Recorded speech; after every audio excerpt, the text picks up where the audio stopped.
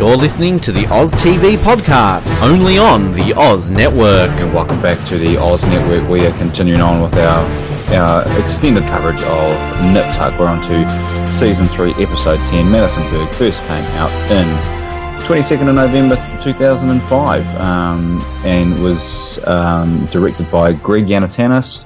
Writers Greg Murphy, Jennifer Salt. Looking forward to talking this through. It's the big wedding episode, so I'm looking forward to getting into all of that.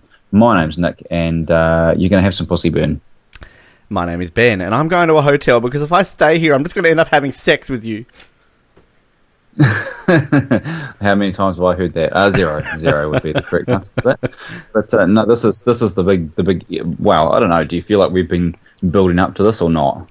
Not really. I mean, this is what I kind of like about this episode is that, you know, and sort of just a lot of TV shows have the big build-up, don't they? Like, you have the engagement and you got the planning and all sort of stuff. I think this is neatly packaged into one episode.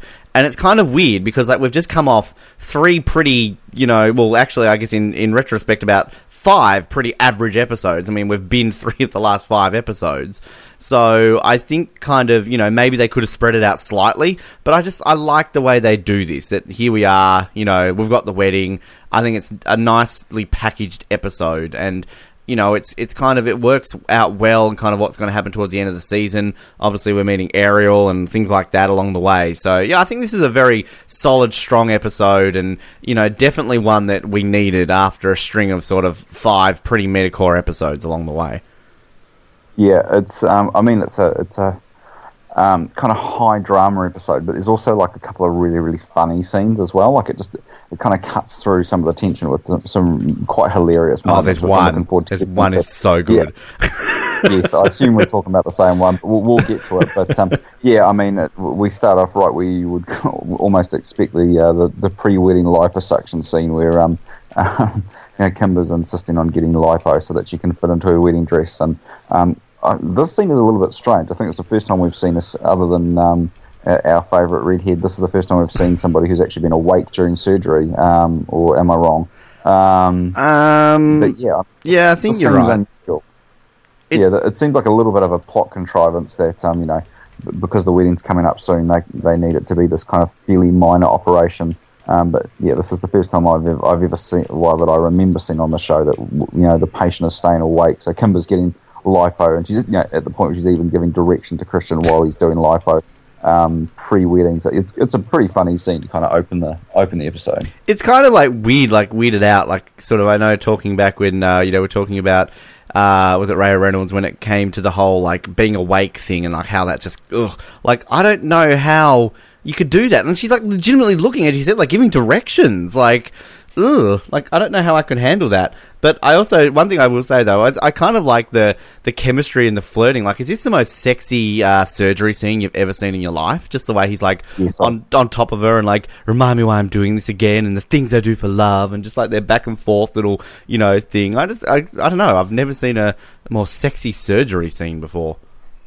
Yeah, I think that's really good too, because you kind of get that camera angle to start with, where you don't actually realise that she's not only lying down, but she's actually lying on a surgery table. Yeah. You know? So it is cleverly done. Like, it sets up the episode really well. And obviously we transition pretty quickly into this being a discussion about, yeah, you're right, the flirting's really good, but then we get into the next thing about it is that she hasn't signed this prenup, which is kind of where we left the last episode. That she was actually, Kimber was putting the prenup in front of Christian, but she's the one who hasn't signed it at this point, which is sets up a little bit of tension early on in this episode. And yeah, I think it's an interesting way to kind of kick off this big wedding episode. It is weird how, like, you know, she's the one who brought it up, and yet she's the one who starts going on about, like, oh, you know, I haven't signed it because of this, and this. And, like, I mean, you definitely believe Kimber is one of these people who is just not going to eat anything for, like, a month before her wedding.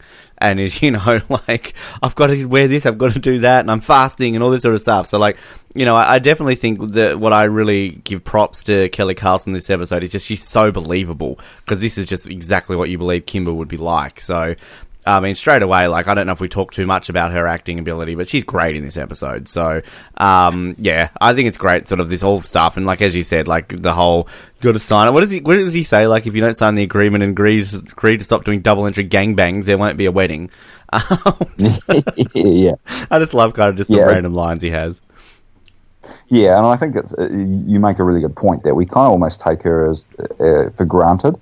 We never really talk about Kelly Carlson as an actress on the show, but she's just so perfect in the role. She is just really, really good, and I think it's a real testament to. So I'm glad that you brought that up because it's probably something that we don't talk about enough. We talk about the main three and a little bit about Matt, but we kind of forget about Kimber and a few of the others who make up this cast who are actually really, really good, and they're just kind of perfect for this little role. And she's somebody I'm surprised, well, just like everybody else on the show, I'm surprised we haven't seen her in more stuff after Nip Tuck. Yeah, I agree, and it's kind of interesting that sort of, I think we sort of talked a bit about Julia in the last few weeks, how they really just, Julia is nothing kind of moving forward now, and I feel that, like, you know, Kimber almost takes over as kind of the more interesting lead female, because, I mean, she's always going to be credited as a main cast member, obviously, from this season on, so she's a main member, I mean, alongside, obviously, like, Liz as well. I mean, Liz will get a lot more stuff to do moving forward as well, but I don't know, I just feel that kind of Kimber, just the way she kind of, her storylines and everything, even kind of some of the stuff moving forward with, like, Matt, things like that, I think kind of, I don't know, like, Julia really starts to grain on you. I think I really don't remember a whole lot of positive Julia stuff moving forward now, whereas, you know, I think we kind of started off this recap being all like, oh, you know, let's not be too harsh on her, she's kind of good. We're kind of losing that now. But yeah, I think, you know, almost would be happy to say right now, at this point in Nip Tuck, Kimber's the main female at this point. Yeah, I think it's quite interesting in terms of Kimber was kind of used for some of these weird storylines, you know, the whole thing with Bobble It and all that, and it almost reverses, doesn't it, where Julia kind of starts to get into some pretty weird storylines as we move forwards on the show, and you know, Kimber becomes the slightly, well, for a little while anyway, becomes a slightly more normal character, but maybe I'm overselling that, spoiler alert, so yeah, I mean, we'll kind of see where we go with that, but we get through the credits and then we move on to the title character for the show, which is Madison Berg, who's how old is she supposed to have turned? 16, and she's getting a nose job to look less Jewish, I guess, is the big thing behind this, and she's not really that worried about it, but her mother's kind of insisting on it, and you know, through the process of showing her a few photos, she decides, yes, I'm going to get it done, and I guess this is really setting up the whole thing with Ariel that we're going to get in this episode around the kind of racial stuff that we get over the next few episodes, and this is kind of the plot device that gets us into that.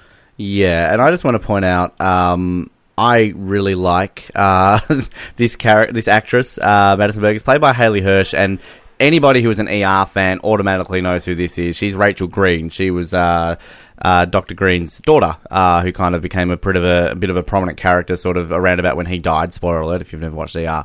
And I remember growing up, because ER was kind of like the first adult show I ever got to watch and grow up on. And I was like madly in love with her. I thought she was like, you know, incredibly hot. And she's like same age as me before anybody starts accusing me of like being gross and shit. So she's born in 1987. It's okay. So yeah, I remember when I first saw her on this episode, I'm like, oh my god, it's Rachel! Because like you never see her in anything anymore. Just pointed that out, random ER stuff. But yeah, I kind of like this setup. And it's about her sweet 16th. And I kind of like that woman. She's like, oh, we thought we would take advantage of your sweet 16 package where we get a deal with Delamere, your favourite place.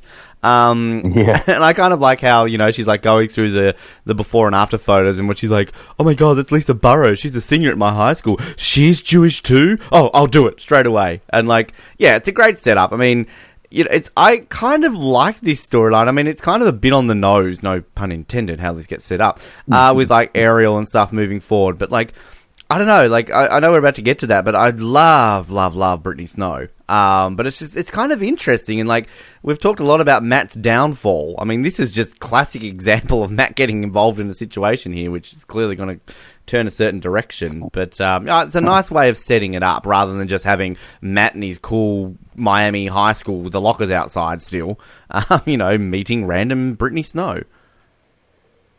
Yeah, I think it is an interesting kind of setup, and I do agree that there's nothing subtle about her storyline.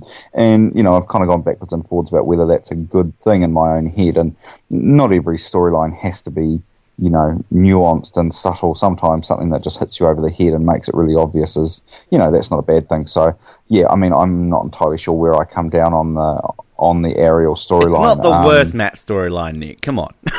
Well, no, that's totally true, and I think it kind of sets up. Like I do really like that, and I don't know if this is a deliberate thing that they've done throughout the series, but Matt, even though he's not a biological son of Sean, he is very much like him in terms of getting entwined with these problematic women pretty quickly. We've just come out of that horrible storyline with Sean and Nikki.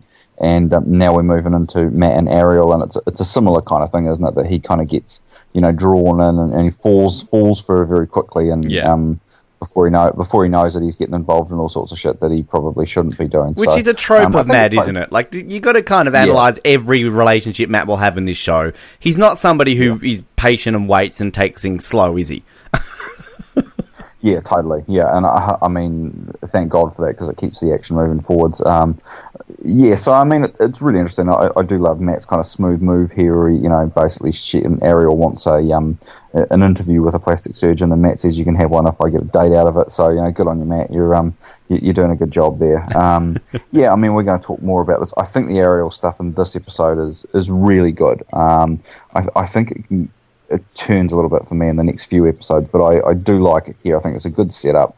I enjoy what it kind of brings to these episodes, but this initial scene is it's good fun, and Matt the weirdo. So I'm not sure I totally agree with you about this actress being all that attractive. I think she's all right, but I mean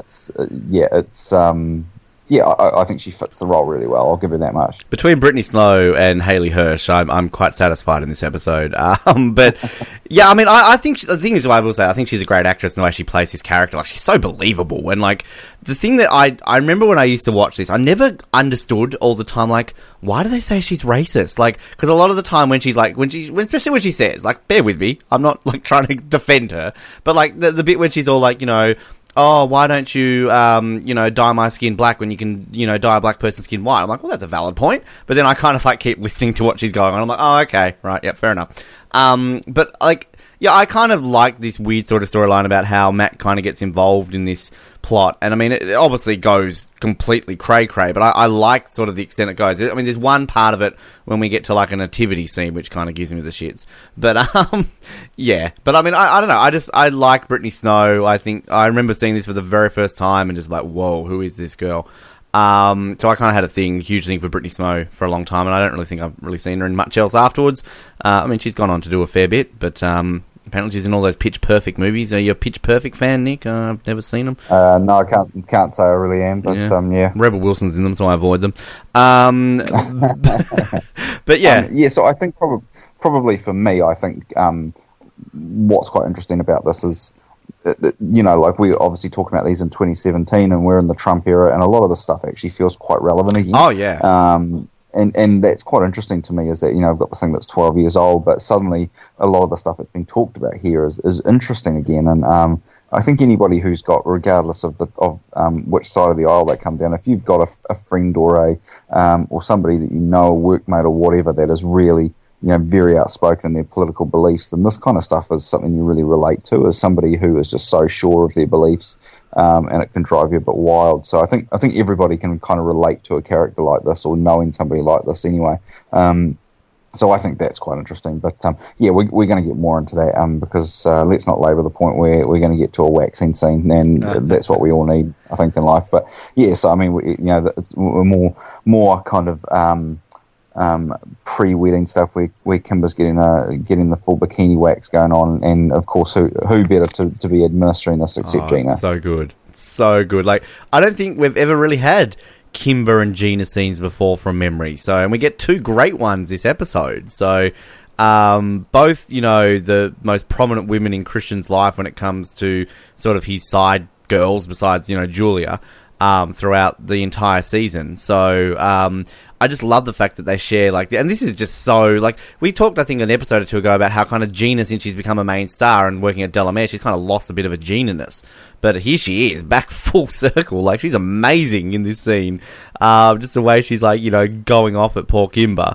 But then again, on the flip side, Kimber's so, great the way she does this kind of, how she sort of handles it. And particularly later on when she just has that whole speech when she's like, did he do this to you? It's just the way they sort of just handles it. And I love the way she kind of, drops the hint about, oh, so I haven't RSVP'd to the wedding yet. Oh, I don't know if I got lost in the mail. Oh, you're not coming to the wedding, Gina. And then, of course, obviously her dropping the hints about the whole Julia situation, which obviously sets some good stuff up in this episode. So, yeah, I love Gina and Kimber together. It's just such a great scene. And again, from memory, I don't even think moving forward we'll ever get these two together again. I might stand corrected if we get it, but this might be sort of our one and only opportunity to ever see these two actually being together in some capacity. Yeah, and I think it is a really fun scene, and you can always count on Gina for some snappy dialogue, and that kind of, I think it's kind of left quite late in the piece, this kind of thing that Christian still got these feelings for Julia. I think that it's a shame they haven't kind of intertwined this into the whole Kimber thing a little bit earlier, because it does feel like it's dropped right at the end here, and this should be something that is a bit more of a tension point going forward, before this point. To me, it is quite interesting that it's brought up so late, but it's still really effective. So, no, I really enjoy it, and it's a fun scene. Again, it's a lot of setup, and I think that what I quite like about this episode is there's lots of setup and then lots of payoff at the end, which is cool. Being at the TV, the episodic nature, you don't often get that because it's drawn out over a number of episodes, where we kind of get a lot of that setup and payoff in the one episode here, which is cool.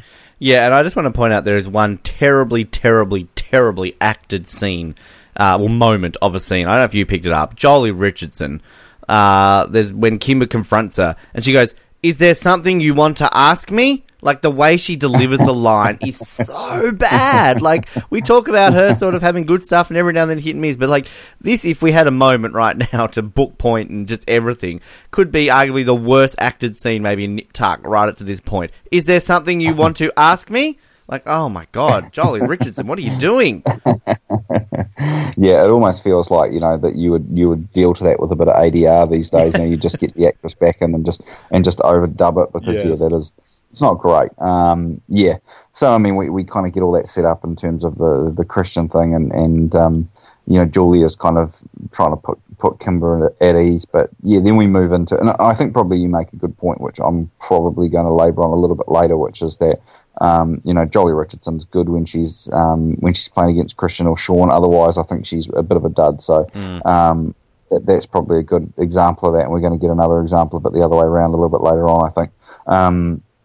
We then go to the scene with Christian's invited Sean and Matt around, and he wants them both to be his best men at the wedding, and it's all a wee bit tense. I do kind of like these scenes. I feel that probably this season's had the least kind of Christian and Sean just hanging out scenes. Yeah.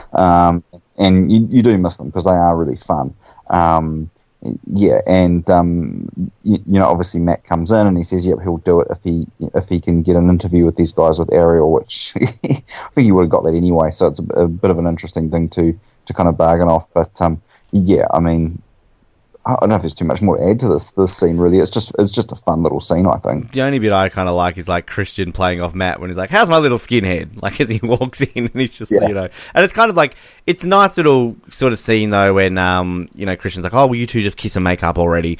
When he's like, obviously, I'm the main event, you two need to make up. And I just kind of because we've sort of, all this season really with the Matt stuff, hasn't it? It's just been tension, between Sean and Matt, and obviously it's not that too bad between Christian and Matt, but, I think kind of the Matt balancing act and kind of what he's going to be through here with Ariel, and kind of, I think it's a good transition with kind of what he's just been through to kind of what he's about to go through, and obviously we get I don't want to say normal Matt for a little bit after this season, maybe for an episode or two, but then obviously, Matt's got to get on the show's bike, but yeah, it's a nice little scene, little setup, and, who else is Christian going to ask to be his best man? Yeah, exactly. He doesn't have too many options, I guess, does he? It's kind of these two. But yeah, it's, I guess it's good to get these three guys back in the room. It's been a little while. It's cool. Like I say, I'm not sure that there's a huge amount we kind of want to add to this, but we can probably go into the next scene. Want to get to the next scene already? Yes, because I think we were teasing this one a little bit earlier on. So, it is so much fun. So obviously we got a little bit of setup for this earlier on, which is that Kimber's not going to eat because she doesn't want to put on any weight before the wedding, and so she sends Christian off to do the cake the cake tasting with Sean. which is just hilarious. And so, yeah, obviously the big joke in this is that the attendant thinks that they're a gay couple. But it is just so funny. I mean, the whole thing is, just on so many levels, it is just really funny. And these two it's just, like I say, it's just so great to see the two of them kind of back in the same scenes together. And they just play it so well, just like, because as soon as she says it, like, oh, you two are the most elegant couple I've ever met. And then just the way they look and they hold their hand up, the way they grab it, and they're like, darling, like it's and I just love Sean. It's divine. Yeah.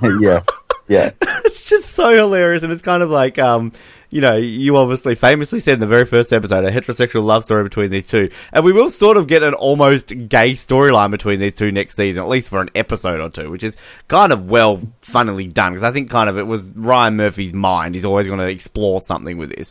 But, like, I just kind of just love the way they play off each other and they have that laughter at the end. It's like, I swear that's not even acting. Like, I reckon Julie McMahon and Dylan Walsh there are just cracking up laughing at that bit too. But, yeah, it's kind of an interesting little thing there about how, like, what Sean's saying about, have you ever tried, Julie, or why didn't you give it a try? And kind of, he brings up, you slept with Kimber. So, just kind of subtle little things there, which I kind of think is interesting. And obviously we get the big sort of like moment where we find out when Christian and Julia slept together, that obviously it was on their wedding cake tasting, like, champagne, and the rest is history. So, hey, Matt was conceived over wedding cake. There we go. Yeah, no, and I mean, and it's all really well played, like I think kind of the Sean Bean, outraged and upset by this has been a bit played out, so it's good to see it played for a little bit of a comedy or light relief. And what I really like about this is you kind of get the whole thing of you see some kind of comedic talents from Dylan Walsh, which we probably haven't really explored in great detail. Yeah. Because I think he is the serious character, so he's the straight man, so we often don't get this stuff, and it's a shame we don't get more of it, because I actually think he's really good at this, and it reminds me of the like if you listen to anything that Vince Gilligan has talked about with Breaking Bad, is that one of the big things they liked about Bryan Cranston as the main character for that is that they knew he could do comedy. Mm-hmm. And they thought, if you can do comedy, you can do serious as well. And so, that's why you end up getting, a lot of characters on Breaking Bad who are actually comedic actors, because, that was his philosophy around it, that if they can do comedy, they can do serious. And, I think that that's quite an interesting way of looking at it. And I think, we definitely know that, we get the comedic stuff through Christian, but we haven't always got it through Sean. So yeah, I think it's just fun to see, really, and I think it just adds something to bring some levity to the show, because it can get pretty heavy at times. I've never thought about that with the comedic actors. I mean, I remember when I first sort of heard about Breaking Bad and I realised it was freaking Hal from Malcolm in the Middle. I'm like, really? What? Like, he's the main guy in this serious show? But I mean, you wouldn't want anyone else, would you? So, yeah, I mean, I've never kind of thought about it that way. But yeah, it's interesting thinking about that with Sean, isn't it, about his sort of comedic stuff. And I mean, he'll get some stuff in season 5, which is a bit funny and a bit silly, so kind of that's good. But, yeah, just that it's divine the way he does that is so funny. Yeah, totally. Yeah, and I think just how quickly they play it off, like they don't even you don't even get that kind of moment from them where they're kind of like... It's not like they're like, oh, we're not gay. They just like go along with it. Yeah. So I think that's a lot of fun. So yeah, no, I really enjoy that. And yeah, I mean, I think you don't want Sean, like Sean is the straight man, so you don't want him to be too over the top, silly all the time. But I think these occasional moments of comedy are really beneficial for the show. So yeah, no, I really enjoy it, and that kind of moves us into the scene where Sean's back at the clinic and Ariel interviews them, and it's all pretty nasty and racial stuff, and these two guys are pretty outraged by the whole thing, as you would be, and I think it's really interesting that Matt's so quick to jump on side. I mean, as you would expect, I suppose. But yeah, I mean, she's just a rude bitch from the start, and yeah, I mean, you're totally on one side in this thing. They don't even try and play any, as we talked about a little bit earlier, they don't try and play any nuance in this. It is all just, you're supposed to not like this character. Yeah, a great acted scene as well by everyone involved. Like, I think, like, Brittany Snow does it well, but, like, even just sort of Christian and Sean, just their reactions and just their subtle little facial expressions they have when she's starting off. They're like, kind of like, what's this girl doing? And I kind of like that little bit just before we even get Ariel in here, where, we mentioned a few episodes ago about how they've got this couch now in their consultation room, and Sean hasn't been there in a while, and he's all like, oh, it's a bit old. I like old school. I think a doctor should be behind a desk. So I kind of like that little retcon thing that they have there. But yeah, I mean, it is. You're absolutely right. Like, unless you are a racist watching the show, and I'm sure racists like nip tuck sometimes. Racists enjoy TV. They're people, but they've just got racist viewpoints. Ben defending racists. Good job, Ben. But like, unless you're a racist watching this scene, you're gonna like completely be like, who is this girl? And like, again, this is just Matt, typical Matt, falling for everyone so quickly, defending this girl straight away.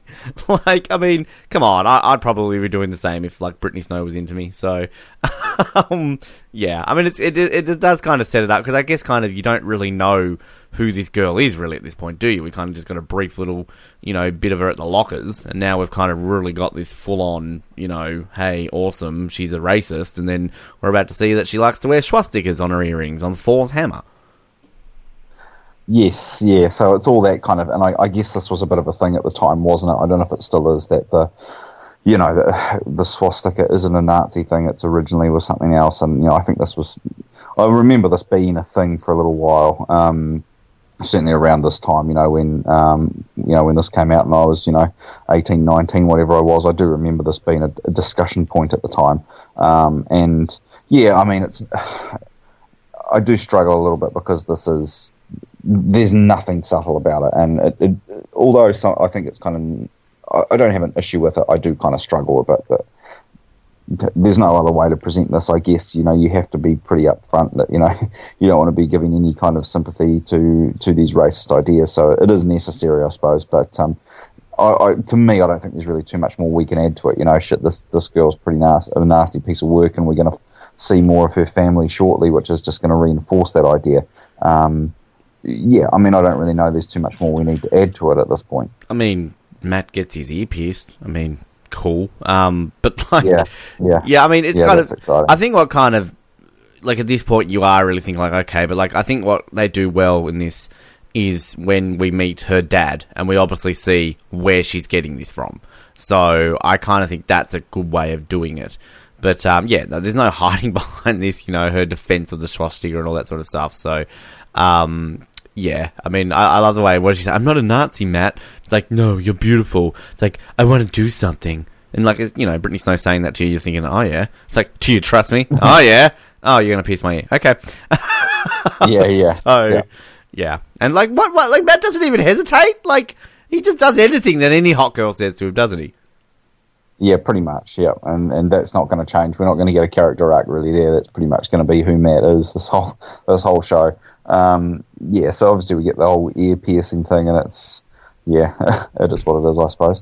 Yeah, and then we kind of move into the night before the wedding, and Christian's kind of, I guess he's caught out, if you want to put it that way, watching the video, or looking at the photos of the Sean and Julia wedding, and as Kimber refers to, getting all misty eyed. The royal wedding. Yeah, the royal wedding.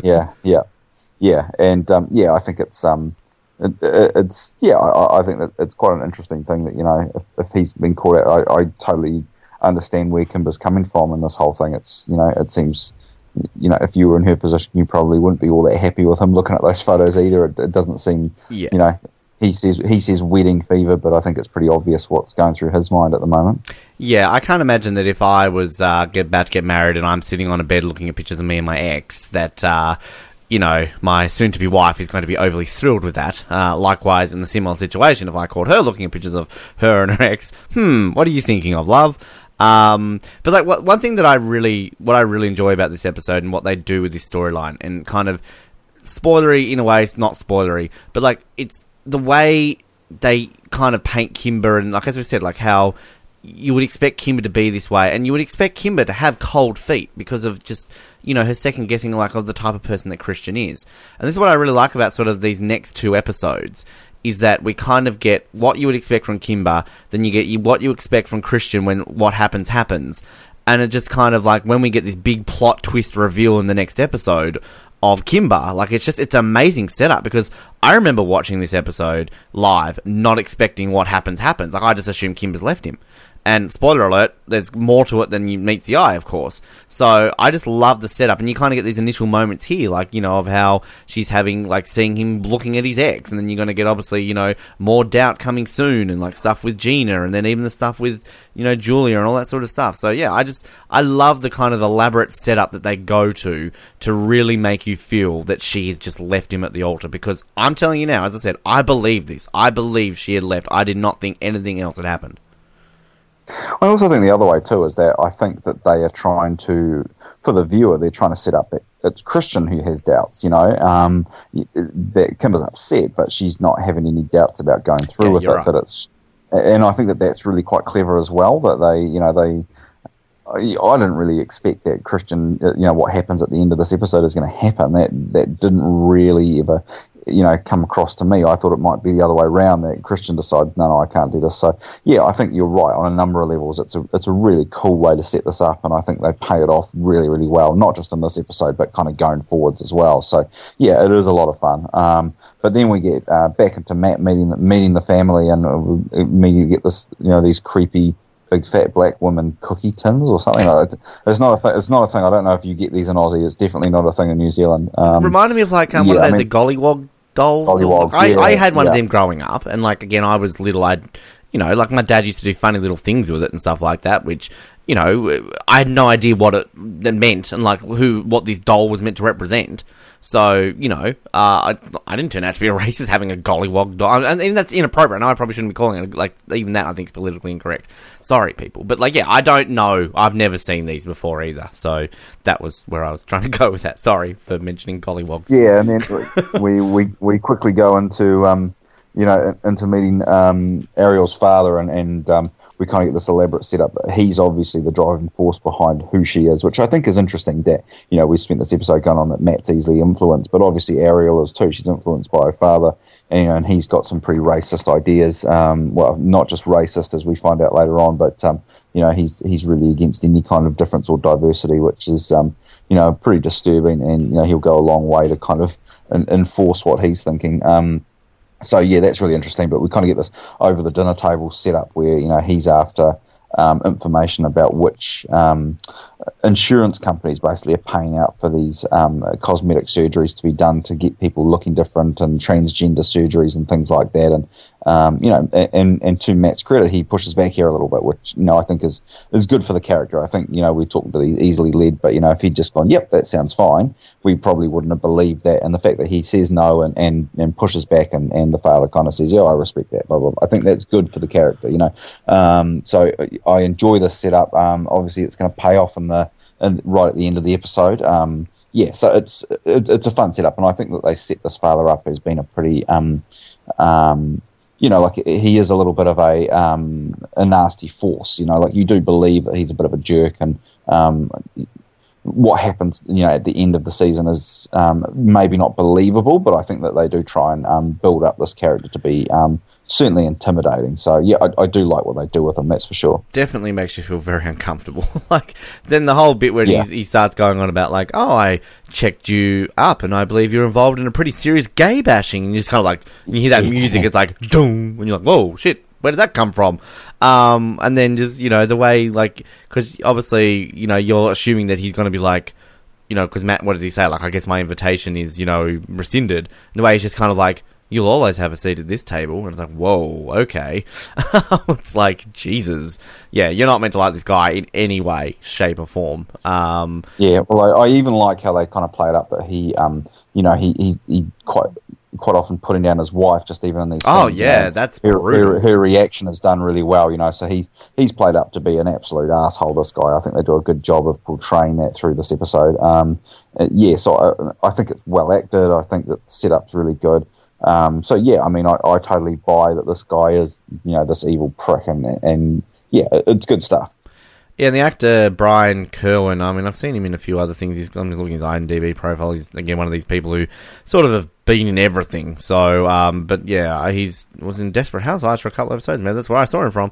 But, yeah, he's a good actor. I mean, he makes you hate this character. So, I'm sure Brian Kerwin isn't like that in real life. And if he is, well, cool. But, like, not really cool. But, yeah, he acts well. That's what I'm trying to say. Yeah, totally. Yeah. So no, it's all good stuff, and you know, we get that nice little setup that, you know, he obviously asks for those patient details, and Matt says no, and I think it's a, you know, kind of a good kind of button to end this on, and yeah, no, I do really like it, but you know, I think we can move on from that and into the you know, the main part of this episode, which is that, you know, we're going to start getting this payoff, which is the wedding stuff, and there's lots of cool scenes that kind of, you know, before we get to the, you know, even inside the church, we get some really fun stuff. And, you know, the couple of quick little things that we get first, you know, obviously get Christian, you know, practicing his speech and getting a bit of advice from Sean, which is really fun. And, you know, Matt turns up and he's half dressed and still in his, you know, got this earring in and got his, still got the boots on, I think. Yeah. And basically, you know, this ends with Matt going, well, screw you, I'm out of here. And, you know, so I think that's interesting for later on. And we get a little bit of payoff, you know, towards the end of the season about that as well, which is, you know, is interesting. But Matt's not here for this, you know, this big moment that happens in this episode, which I think is quite interesting. I'm not sure that there's ever any big payoff of that particular part of it, but yeah, I like the fact that we don't have Matt here when this all happens. I think that just adds an extra level of drama, which I think is really cool. Well, he's not the only McNamara child not at this wedding. Yeah. So, yes. Don't know if you noticed someone else was missing from this wedding. Maybe it was a childless wedding, you know, maybe Christian Orban. And was Liz there? Do we see Liz there either? I'm not sure, actually. I never see Liz. And according to IMDb, it's a credit only. So, again, Liz and Annie apparently are not invited. They were at Sean's 40th, but when it comes to Christian's wedding, nah. Yeah, not important characters. And also not invited to the wedding is obviously Quentin, who Sean spies dropping off Julia. And so this is the first kind of bit that we get where it's out in the public that Quentin and Julia are something of an item at this point. I just don't get this. I just don't like. I forgot how much they kind of just all of a sudden brush Quentin aside in this season. Like, it's interesting, obviously, with the payoff we're going to get with Quentin, but it just seems so sudden, does it not? Like, it's just... There's a scene in the next episode which really shits me the way it goes with Quentin. But it's like, I've always kind of liked Quentin, and, I mean, really, what has he done wrong? He gave, he put his hand on Christian's bum. He, like, looked at Sean when he was getting a blowjob. Okay, he's dating Julia. But, like, outside of that, like, they got this guy to sell his house from Atlanta to move in and help them, and they hate him so quickly. Like, I don't know, there just seems something in this tension between our three plastic surgeons. It just kind of comes rushed, and it's just, like, you know, I get kind of Sean's going to look at this bit and be all like, oh, you know, he's dating Julia. But, like, next episode, as much as I know I'm jumping ahead because I really like the next episode, but there's just some stuff with Quentin and Sean in the next episode that really pisses me off. Yeah, well, I think probably, it's a big frustration for me too that a lot of the Quentin stuff is shorthanded. You know, like I think I talked in the last episode or one of the last couple of episodes where, you know, he suddenly has this drug habit out of nowhere, which, you know, there's no real resolution to that either. It's just like a lot of it's done in, like, you know, we want Quentin to be an arsehole, so let's have him, you know, banging Sean's wife, doing drugs, you know, like we've just got to kind of get to the point that nobody likes Quentin really quickly. Yeah. I think it's just manufacturing tension where we didn't need to have tension, or we could have done it in a more careful way. So yeah, totally on board with what you're saying there. Yeah, it's kind of like we just got bored with him and we need to get rid of him. I think, it's just... Yeah, I think probably my whole thing with this whole season is that it probably could have been about 3 or 4 episodes shorter, and it would have been a lot tighter. Agree. And there's lots of little storylines that kind of, we kind of divert off the main path. And I think we could have spent a lot more time building up Quentin as a major character here. And we kind of don't. And then I think when we decide we want him to be a bad guy, well, you know, we might as well turn him into Dr. Evil. He just becomes this kind of cliched bad guy. When he doesn't do anything really wrong. Like, this is my thing. No.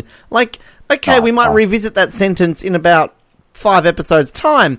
But, like, it's still, at this point, he's not done anything wrong.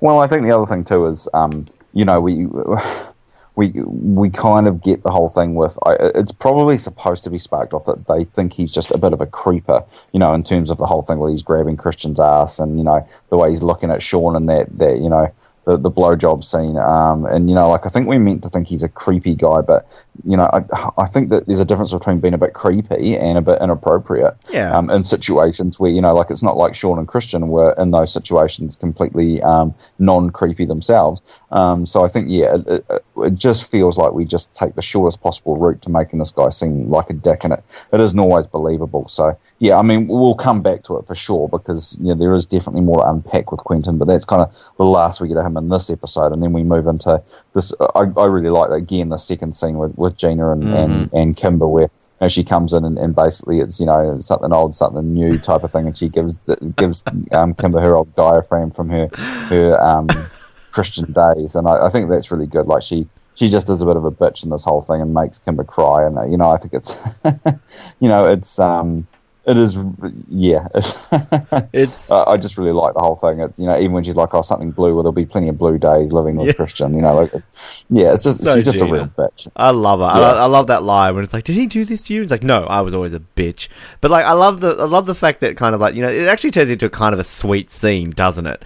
When, you know, she's like going on about, like, "Oh, you know, Christian loves you, Kimber, and just, you know, you just need to be there," and just.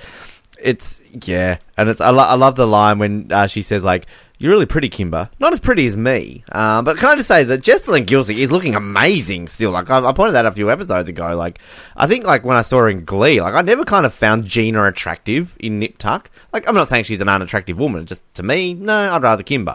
But, like, when I saw her in Glee, I'm like, hey, she's actually really attractive. And, like, in this, like, all of a sudden, I'm like, wow, Jessalyn Gilsey, you're hot.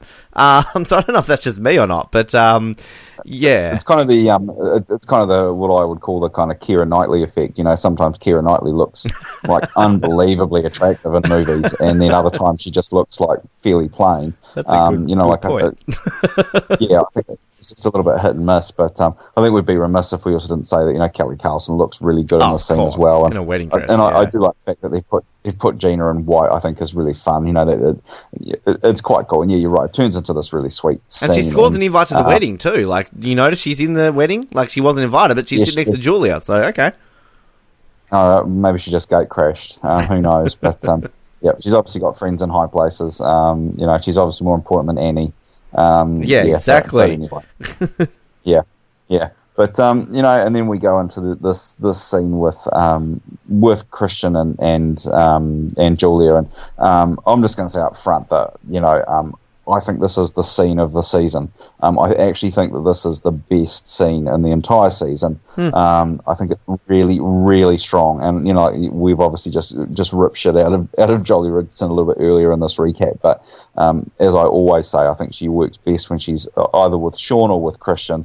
And I think I think that, you know, the Julia McMahon is her strongest kind of ally in terms of acting, and, you know, it's really good. And I think this is just like a perfect little bow on the whole thing. I think it's played really, really well, and, like, I just believe everything that's happening in this scene. You know, like, it just comes across as just, it's just spot on to me. And I think, you know, like, I even think that to this point, I think this might be Jolie Richardson's best scene on Nip Tuck, you know, and I think she's been involved in some good ones, you know, all the stuff with the kind of Matt parentage. She was kind of involved in all three of the big reveals to, you know, to Sean, to Christian, and to Matt. You know, she's been there for some of the really big scenes in this whole thing. But to me, I think this is just, it's played really well because it's kind of like, it's subtle, it's kind of it's not overdone, you know, it's not characters screaming at each other in a moment of kind of high drama. It's just this really good dialogue, and you just feel like you're really in the moment. And I think the thing I like about it too is you have a few shots that aren't over the shoulder, you know, that kind of comes out, and you kind of get the body language between the two of them, which I think is really, really good. And yeah, I mean, Julia McMahon's amazing in this as well. I think just everything, yeah, his tone of voice, just the way he kind of does it, I think it's really good. And then obviously the button on the end of it when she kisses him and she says, you know, that's the wedding present, so you can let me go. And it's just, yeah, it's really controlled by her as well. I mean, I can't say enough good things about this. I think you're probably not going to agree with me, but I think it is amazing. It is so good. I'll just quickly say this might be the last possible moment we talk this positive about Jolly Rich, especially 2 episodes away from the episode we're about to get to in a few episodes. No, I don't disagree with you. Absolutely, I agree completely. This is such a great scene. I definitely think this is, by chance, a huge contender for top 5 this season. So, for sure, I think that absolutely agree. The acting, everything's amazing about this scene. And the only problem I have with this scene is it kind of does come out of nowhere. Like, I think you mentioned it before about how we kind of had no lead up. And this it's kind of like we've forgotten about Christian and Julia. It's kind of like, oh yeah, that was resolved last season in some aspects. But I mean, yeah, I always know that it's not. And even after this, it's not resolved. Spoiler alert. I agree to a sense, but I also think that probably this is the way a lot of people deal with a lot of these things in their lives. If they've got something that's nagging on them, on their conscience, or in the back of them, I think that they just push it to the back, and then suddenly it just explodes into something. So I think from that sense, it kind of feels realistic to me. I think probably the other thing too, is, the other thing too I really like about this is when it transitions. When Sean comes in, and it's like it never happened. Like these two just kind of pretend like nothing ever happened, and it's these three. Well, it's never brought up again, really, is it? Like it's not like we see it again, really. So yeah, and look, I agree with that. I mean, I can definitely relate to a lot of kind of the stuff that Christian, like, I can relate to a lot of stuff that's happening in this scene. So, yeah, I mean, it's like, even the bit when he's like, what does he say? Like, oh, it feels as good as it does 17 years ago. And just, yeah, I mean, there's no questioning their chemistry and just how great this scene is. That's my only small issue with it. It's just, it does kind of come out of nowhere. But I mean, I can see your point. Like, I mean, yeah, I mean, it's a great scene. For sure, a top 5 nominee. Absolutely. Would 100% agree with that. Don't know if I would agree maybe the strongest of the season, but definitely in the top 5.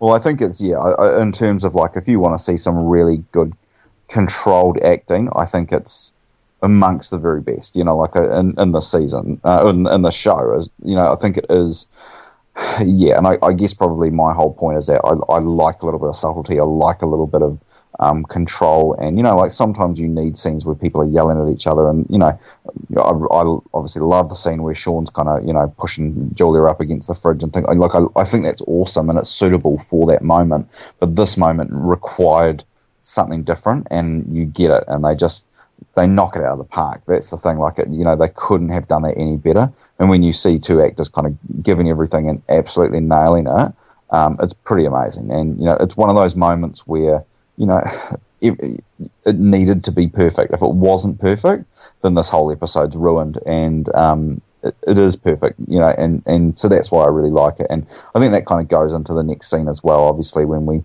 we get the big reveal where Christian kind of rocks up to the altar and he's waiting, and you get that whole thing, and then Sean appears on his own, and I think that from here on out, I think it's played. The rest of this episode is played perfectly, and I think then there's a few things to kind of to unpack with it. So I think before we start doing that, you're going to agree with me that this is kind of a good finish to the episode, that it's done well. Absolutely, and this to me is, I'll say it right now, and don't know the scene. So like, I think Christian being left at the altar is definitely a nominee for the final 5. I mean, but again, you might argue that you would connect it with the scene we just had, because they do follow on from each other. But again, they're also so very separate from each other. So, yeah, no, I wouldn't. I think they are 2 different, and I think probably if I'm going to unpack a few of the things I like about it, is that I like Christian's reactions. I like the fact that we don't go with what would probably be the cliched response, which is him crying. We don't see that kind of response from him. I mean, we're going to get that later. Like he kind of expected it in some levels. If you know totally, and I totally agree with that. But I even think just the music that's chosen, and kind of like the slow motion song, Otis Redding. Yeah, like the slow motion walk out of the out, and then even the message written in lipstick, I just can't, on the mirror it's just so good. It's really, really good. And even just that reaction shot from Julia, I think, is really good.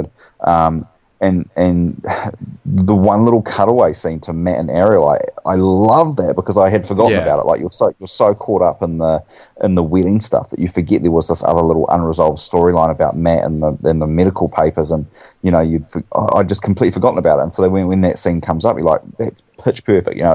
It's so good because it just wraps up that little storyline perfectly in line with what's happening elsewhere. So I think it's really, really well done without overplaying it.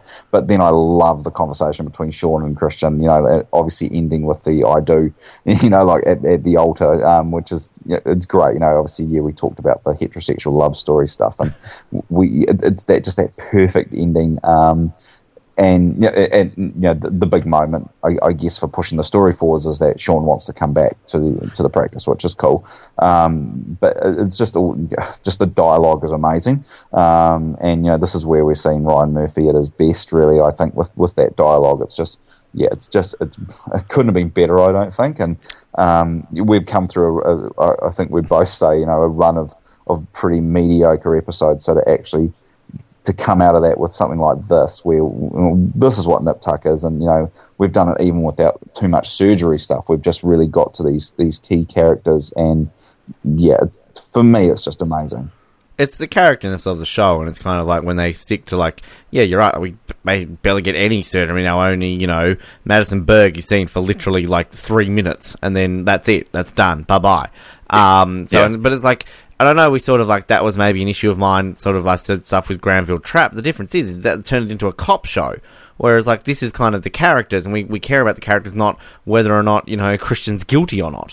So, yeah, I agree with everything, and I kind of interesting, this whole, final 5-10 minutes could almost be all just nominated in itself. I mean, just, they're so good, these scenes, and I love that bit where Christian's sitting there at the altar, and he's like, I did love her. He kind of because I guess kind of that's always been the sort of the ongoing thing here. When he first proposes, do you even love me? And then kind of as we mentioned in Granville Trap, he mentions he loves her for the first time. He obviously, said it to Kimber, when he proposed. And now this is kind of, he doesn't have to admit this to anyone except for Sean. This could have been the case if he could have been oh, yeah, I didn't really love her.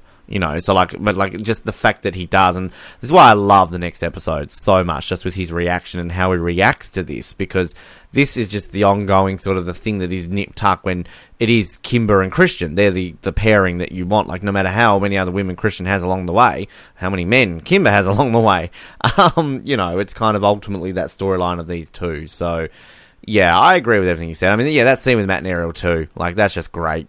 The music's fantastic.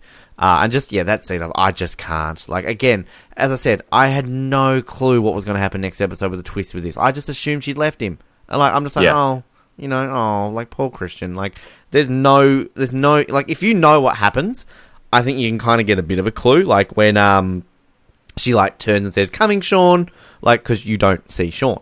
So, I kind of think, and it makes sense. And there's a bit of an explanation. There's another thing which we can't really say until the final episode that makes sense.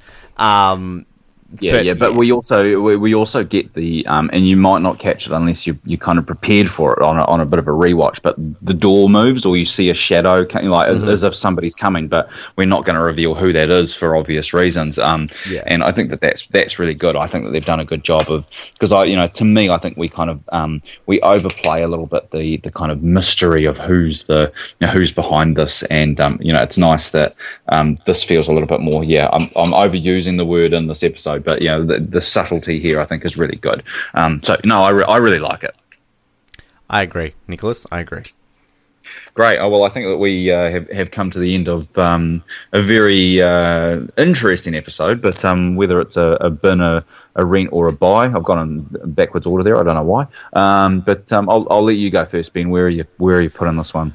Well, I've just actually looked here. The writer of this episode, Jennifer Salt, she actually also wrote the last episode that I bought. That was Ray Reynolds. I'm breaking my streak of kind of 3 bins and 2 rents. I'm buying this one. I've always loved this episode. I just think it's a great one, and it's kind of, after such a bit of a real dip in the middle season, which always just sours season 3 to me. This is why I like season 4 better, just because I think season 4 has more solid episodes. We don't get as much of a dip in the middle or a dip in episodes that we do in season 3. And that's why I always think season 4 is a much better season than season 3. So yeah, I agree with you when you said, like, they could probably remove a few episodes from this season. You're not really going to lose a whole lot, like get rid of Anne Heche and little shit Austin.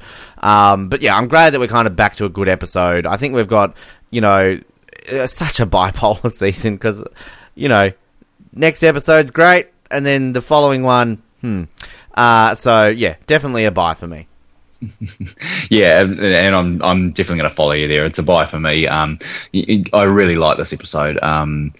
And there's not a lot of wastage here. Like, it is a pretty good episode the whole way through, and that's a little bit rare for any TV show, really. I think, it's something that's got 16 episodes. You're always going to have a few storylines that kind of don't pay off or whatever. But this is pretty lean, and I like that. So it's totally a buy for me. I think it's not only an important episode for a lot of what happens to these characters, but it's also a really entertaining episode. It's a great episode to watch if you want to see some fantastic acting most of the time, except for maybe one line. But yeah, but I think it's, it's kind of got everything. It's got all those kind of sweet spots, I guess, that I like with Nip Tuck. Like it really is about the characters and how they bounce off each other. We get that more Sean and Christian back together, which we haven't had for a few episodes. So that makes me happy, I've got to say. So yep, it's definitely a buy for me. I agree with everything you said.